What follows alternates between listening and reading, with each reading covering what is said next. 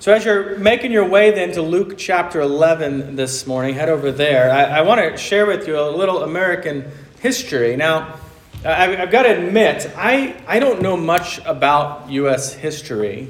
I didn't learn much about it in school, not because I don't care, but because the nation of Texas doesn't care. Growing up, we take Texas history in the 4th grade, the 7th grade, at some point in high school. And if you go to a state college, you have to have 6 credits of U.S. history, but you can do half of those as Texas history. Now, I imagine there was some U.S. history along the way, but it was definitely less emphasized. I know the one thing about U.S. history that was important was that we remember the Alamo.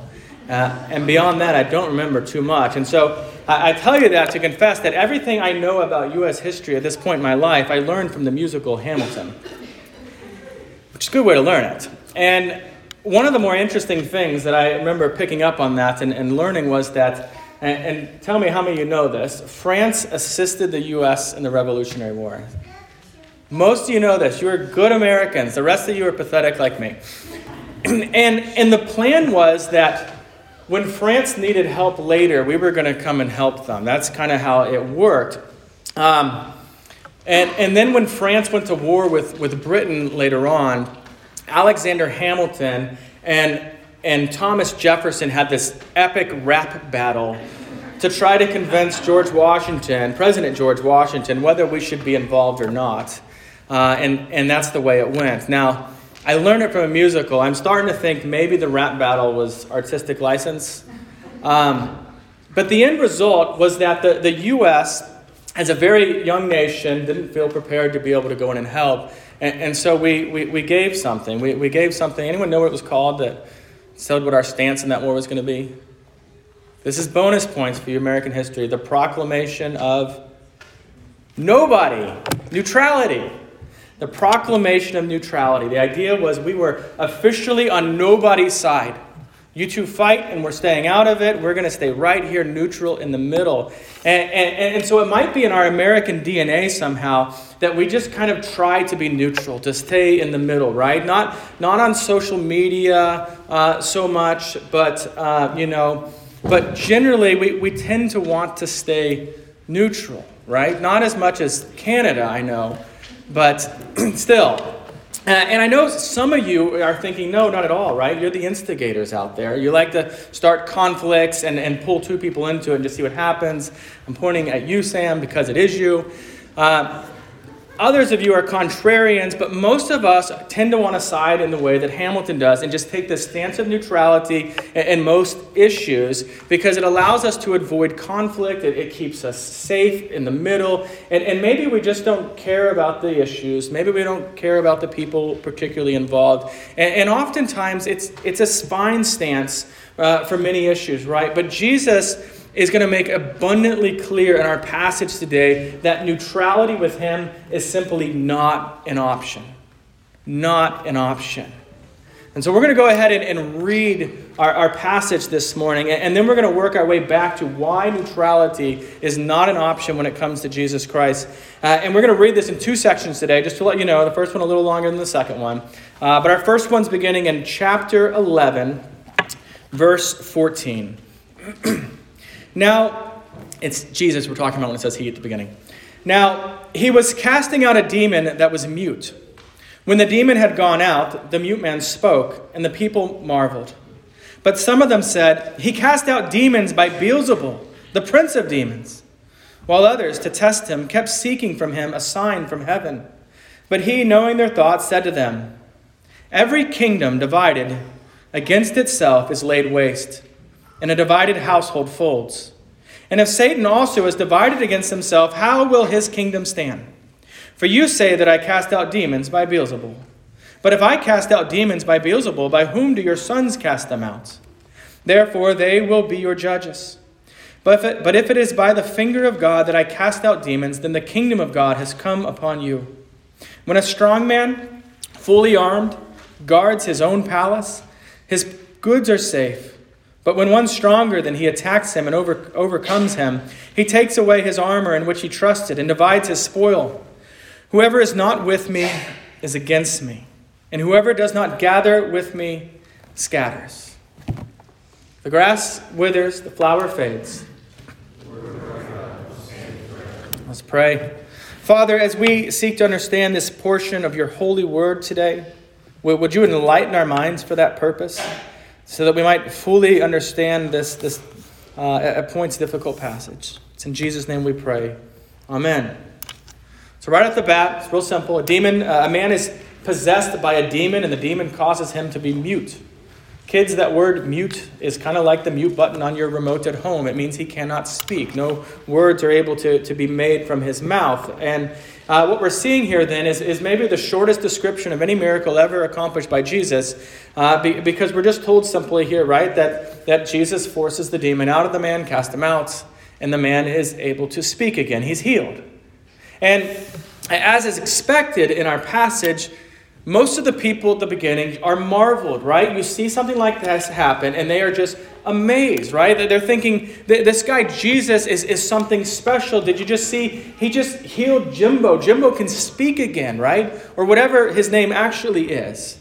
And now in 2019, we're probably more likely, if you'd been there and witnessed this with our mindset, is to think this whole thing is fake.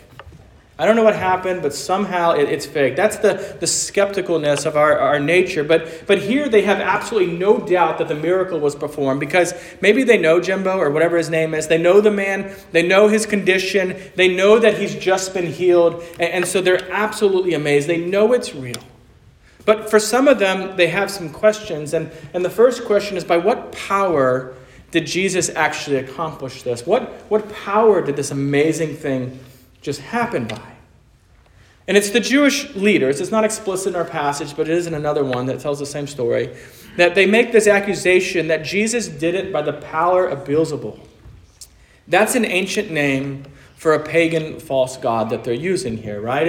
It's a name that's actually mentioned in 2 Kings 1:2. Only if you were to turn there, you'd find that it's spelled a little different. And I love it because the author of 2 Kings comes in and mockingly, intentionally misspells the name Beelzebul, and so that it ends up meaning Lord of the Flies.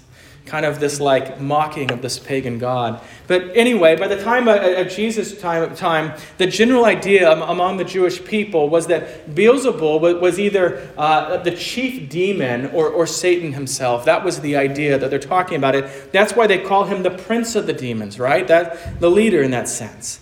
And so they're saying here that Jesus is in absolute cahoots with the most evil being of all time. That's what they just said. Right? That's how he's doing this, they're claiming. And so at the heart of what they're saying here about Jesus right now is absolute blasphemy. They are crediting a work that has been done by God as a work that is done by Satan. And in verse 16, we learn that the others, right, that there's others there that they're just not impressed by this miracle. Like, that's neat. We're not doubting whether you healed him or not, but we want to see another sign, something to really convince us that you are really the Son of God. Do something amazing. And the group, this group, you kind of think, well, they're not antagonistic to Jesus, are they? They're just incredibly skeptical. So you kind of think, well, that's the better group at least, right? And on some level it is, but you also have to remember that they're no closer to actual faith in Jesus than the ones who are antagonistic to him. And asking for a sign is still a very common demand we put on God, even in our day and age. Expecting, Jesus to speak audibly. If you'll just speak to me, then I'll believe in Jesus. Why won't he? Of course he can. That's the sign I demand if I'm going to believe. Or maybe, God, heal my friend of cancer. If you do that, if you answer this prayer, I'll be so sure you exist, I will believe in you. But give me a sign like that. And Jesus is going to address this sign issue a little more in the passage next week. But the simple answer is that no sign is really going to change unbelief. It takes something different, something more. And so then, regarding their accusation that Jesus is in cahoots with the devil here, Jesus, being God, knows their thoughts. And he could just say, think what you want. I don't care. He could have done that. But instead, he responds to them boldly. And in his boldness, we see just the compassion of Christ to engage them in this conversation. And really, we've got to appreciate the two ways that Jesus is going to respond to this accusation, because the first one I kind of love, because if you really boiled it down, the argument is, your accusation is dumb, right? Now, it's Jesus, so he's going to do it much more kindly than that, but that's what it equates to. Listen to how Jesus shows them how unreasonable, how absolutely absurd their accusation is. Verse 17, you can see it, look at it. Jesus says, "Every kingdom divided against itself is laid waste, and a divided household falls. And if Satan also is divided against himself, how will his kingdom stand?" And so he's pointing them first to this universal truth, known truth, that unity is always a strength. For good or evil, whatever it is, any organization, any group, it is always a strength, and division always for disaster, leads to disaster. If a kingdom is divided, it will be working to destroy itself. A little more U.S. history. I didn't learn this in a musical, but the Civil War, right? Not the most flourishing moment in our nation's history. It was moving towards destruction until there was a point of peace eventually where we could come back together. Now, Jesus also says that a house divided falls. Think about it. Every single divorce begins with disunity between a husband and a wife. And thus, Jesus is pointing out here to them, if Satan is casting out his own demons and he's setting people free, then that would be the dumbest plan ever. It is a terrible accusation. And then in verse 19, Jesus gives a second response, and this one is pointing out their hypocrisy, because for some reason, we don't know all the details, but who he's calling... Well, here's what he's saying. He's saying, if the demons are casting out in the power of Beelzebub, aren't your sons, right, meaning your followers, also working in the power of Satan when they cast out demons? You see, this would be then a good place for Jesus to just kind of drop the mic. Like, I've shattered your arguments. I'm done. I'm out of here. You have nothing less. But he goes on, and he's still appealing then with their reasoning, right? Their mental reasoning. And he points out here, if I do this miracle by the finger of God, then you can be sure that the kingdom of God has arrived. And you know what it means when it says the finger of God? Forget everything you know about American culture. It has nothing to do with that. But in Exodus 8:19, when the magicians are there, this is the plagues, right, in Egypt. And the plague of the gnats happen, and Pharaoh goes to his magicians, and they're like, what, they're trying to replicate the gnats thing, and they can't do it. And then finally, they come to Pharaoh, and they tell him, this is the finger of God. In other words, this is not magic. There's nothing we can do here. This is real, and this is accomplished by God. There's no doubt of it. And so Jesus here is telling them that the kingdom of God really has arrived. Again, that's a statement of compassion to them. Because the kingdom, this is the kingdom that they've been waiting for generation after generation. This is the kingdom that is forever, right? The incorruptible kingdom with a king who is all powerful and all gracious. And Jesus is that king. And we enter into the kingdom. We receive our citizenship by grace through faith in Jesus Christ alone. Now, you see, the casting out of demons, this is a way of announcing the kingdom of God. And here's why. Because this work of Jesus is Jesus plundering, destroying the kingdom of Satan. That's what that story that starts in verse 21 is about. Listen to this again. When a strong man fully armed guards his own palace, his goods are safe. But when one stronger than he attacks him and overcomes him, he takes away his armor in which he trusted, and he divides the spoil. Now, it's a little confusing at first because you and I read it and we think, oh, a crime happened, right? And so you kind of mix up who's who in this illustration. See, the strong man here at the beginning, that's Satan in the picture. And so you can picture this. He has his palace, his house, and Satan is fully armed, bulletproof vest. There's guns strapped across him, or weapons of whatever would make sense in that picture. And everything that he owns, everything he's taken and possesses is safe behind him because he's guarding it, right? And this is an intense and a terrifying picture of Satan's hold on unredeemed sinners. And it's telling us here that a person's heart must be rescued by force, by a power far superior to the devil, if he or she is to be rescued at all. And see, there is one strong man, only one strong man who can do that rescuing. You see it here in the passage. Look at that. The stronger man in the story, this isn't a criminal. This is Jesus showing up like Rambo right at the palace. He's describing here what's happening when he's casting out demons. And I love how Jesus uses this violent offense in this illustration here, because Jesus is why the gates of hell cannot prevail. He goes to the devil's house. He kicks in the door. He overthrows Satan, removes his armor, takes all his stuff back from him, right, or from him, takes the people that the devil has been claiming as his own. Is that not an amazing picture of redemption right there? It's the evil one. The evil one is overthrown by the Holy One in this moment. The kingdom of God comes with power to defeat Satan and sin and anything else that has possessed our hearts. That's why in Acts 26:18, near the very end of the book, it tells us that through the gospel, people, and this is a quote from Acts 26:18, through the gospel, people turn from the power of Satan to God, that they may receive forgiveness of sins. And all of it is ultimately fully accomplished at the cross and with the resurrection. And here we are learning that we cannot escape the devil's influence and the power of sin that is over us. But if your faith is in Jesus, if your faith is in him, then you can be absolutely certain that Christ has come and rescued you already. And it gives you a little picture of what it took for Jesus to rescue you. We also learn that Jesus can rescue anyone. Anyone. It doesn't matter how dark their life seems, how strong their antagonism or resistance might seem, how just hardened their heart might seem. Jesus can rescue anyone, even you, if you're here and you're thinking, I think this is all a bunch of crazy stuff. And so then verse 23 is said to all those listening, right?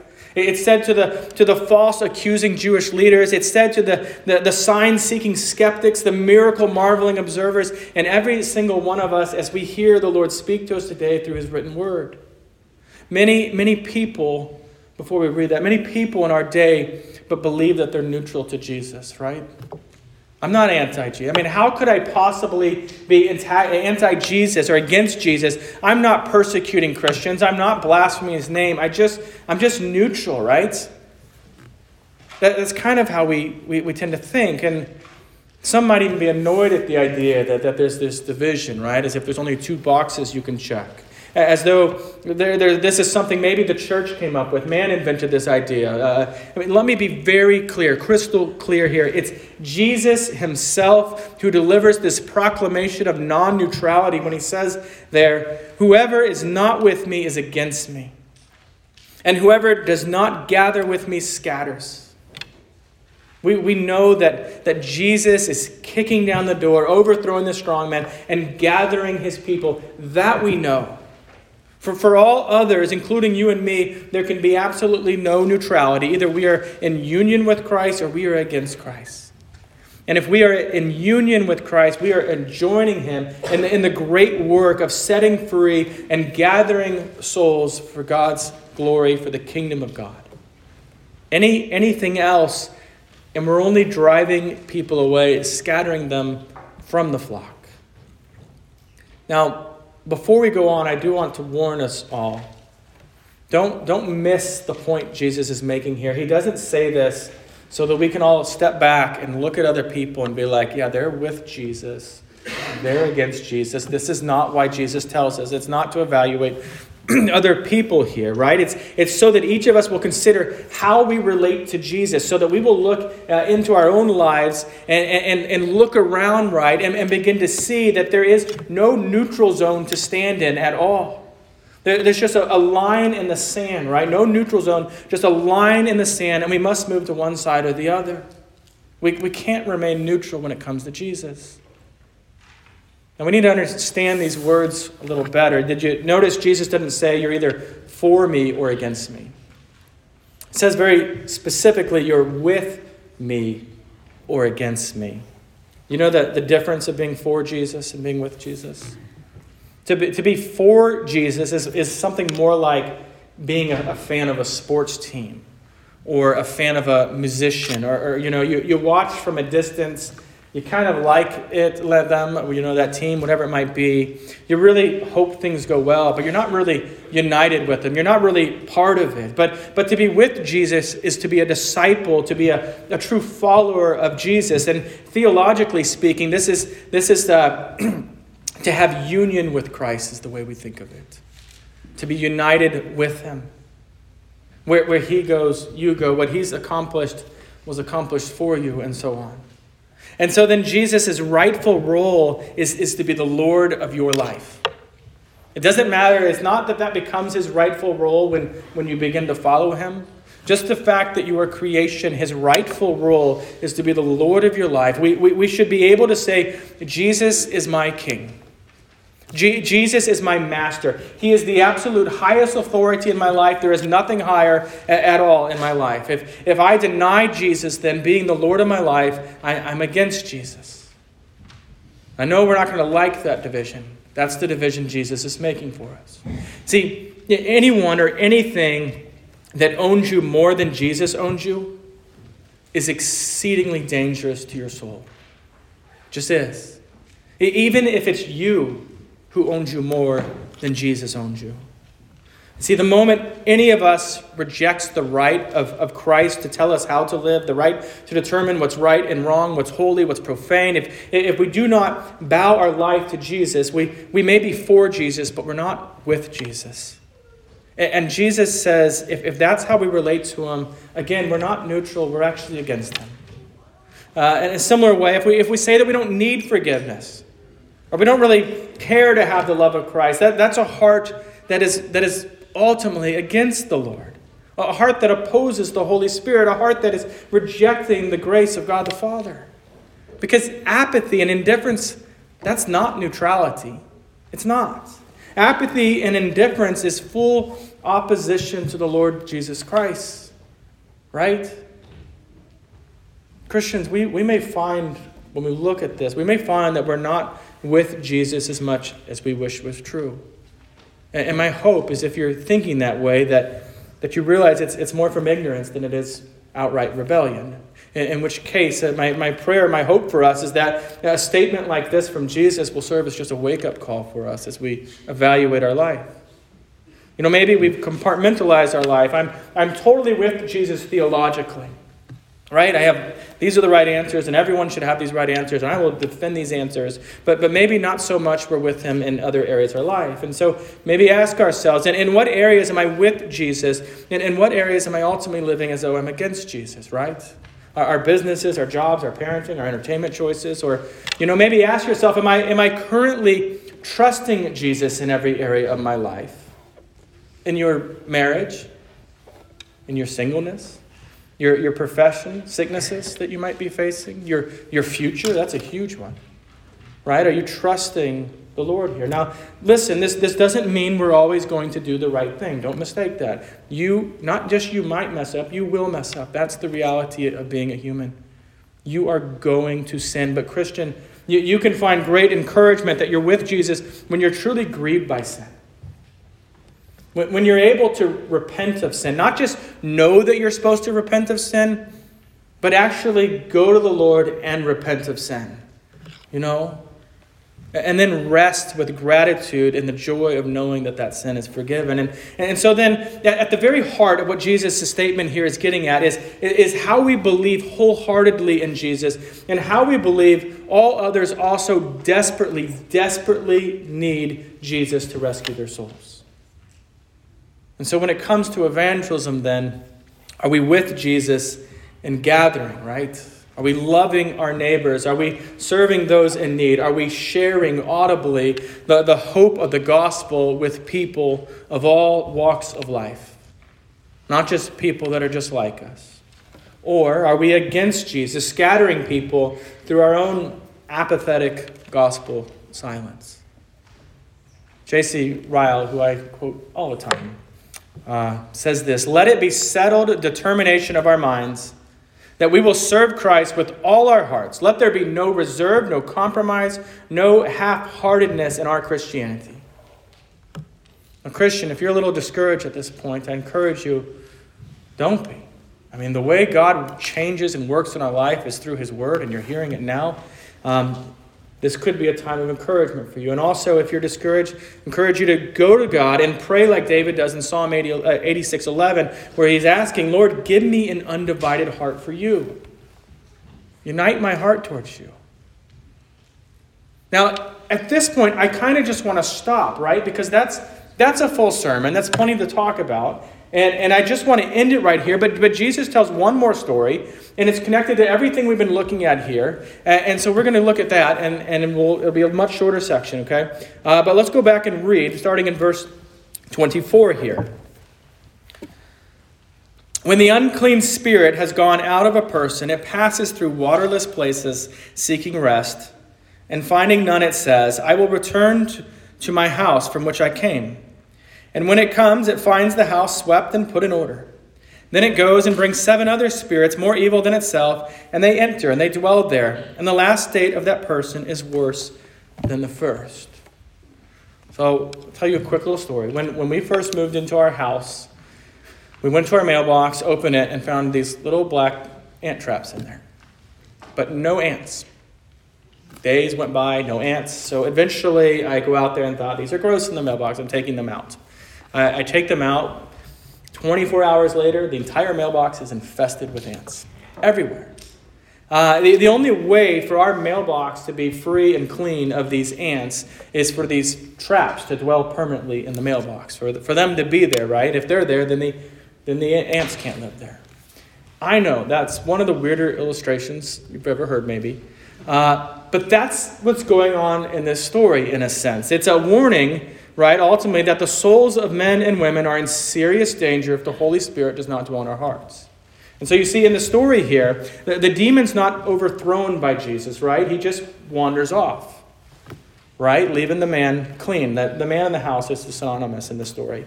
And so the man, in his own strength, cleans up his life, his house, right? He's going to, as our cultural cliche puts it right now, he's going to be the best version of himself. Right, cleaning everything up. As one of my, friends says, he gets his poop in a group. Put that into your vocabulary. It just means making effort to try to clean up your life in one way or another. That's delivering on. Katie dared me to put that in a sermon someday, like 2 months ago. So, no matter how you actually say it, though, what we're getting at here is the demon finds no home out in the desert. That's the waterless places. That's where we see, back in, chapter 8 or 9, the demon that drives the man out in the desert. For whatever reason, they tend to go there. And so he finds no home in the desert. And so he returns and he finds, aha, here's the man I left. And it's available, right? There is a vacancy here. It's a clean but uninhabited house. And so he and 7 other more evil demons move in. And that man becomes like a frat house on the Sunday after fake St. Paddy's Day is kind of the picture they want you to see here. So R.C. Sproul regarding this said, not everyone who is an unbeliever is demon-possessed, but all unbelievers are under the influence of Satan. Now, you've all known people who have made massive efforts in their own strength to try to clean up their life, to do some good, that only to later see it fall apart and be worse than that. My heart has been broken so many times by people that seem to be coming in to understand the faith, only to see at some point it all fall apart and their life be worse than it was before. And it's heartbreaking. Now, you need to hear this, though. Be good from this point forward is not the gospel. It's not.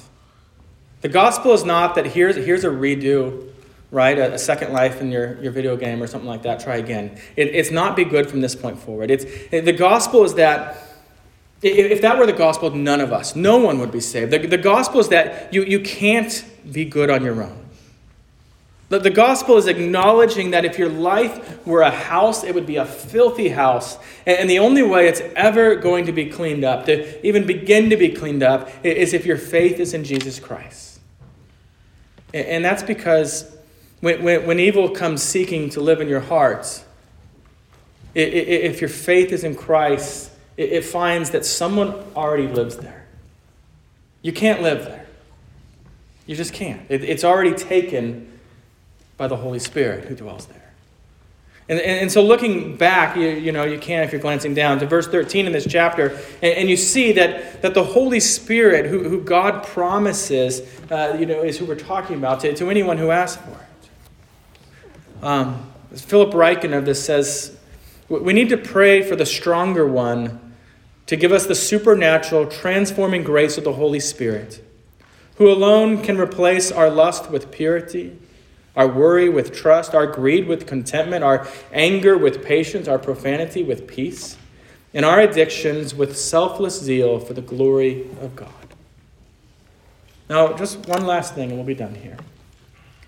If you're here today and you know you're not with Jesus, I want you to end with this one beautiful truth that you must know.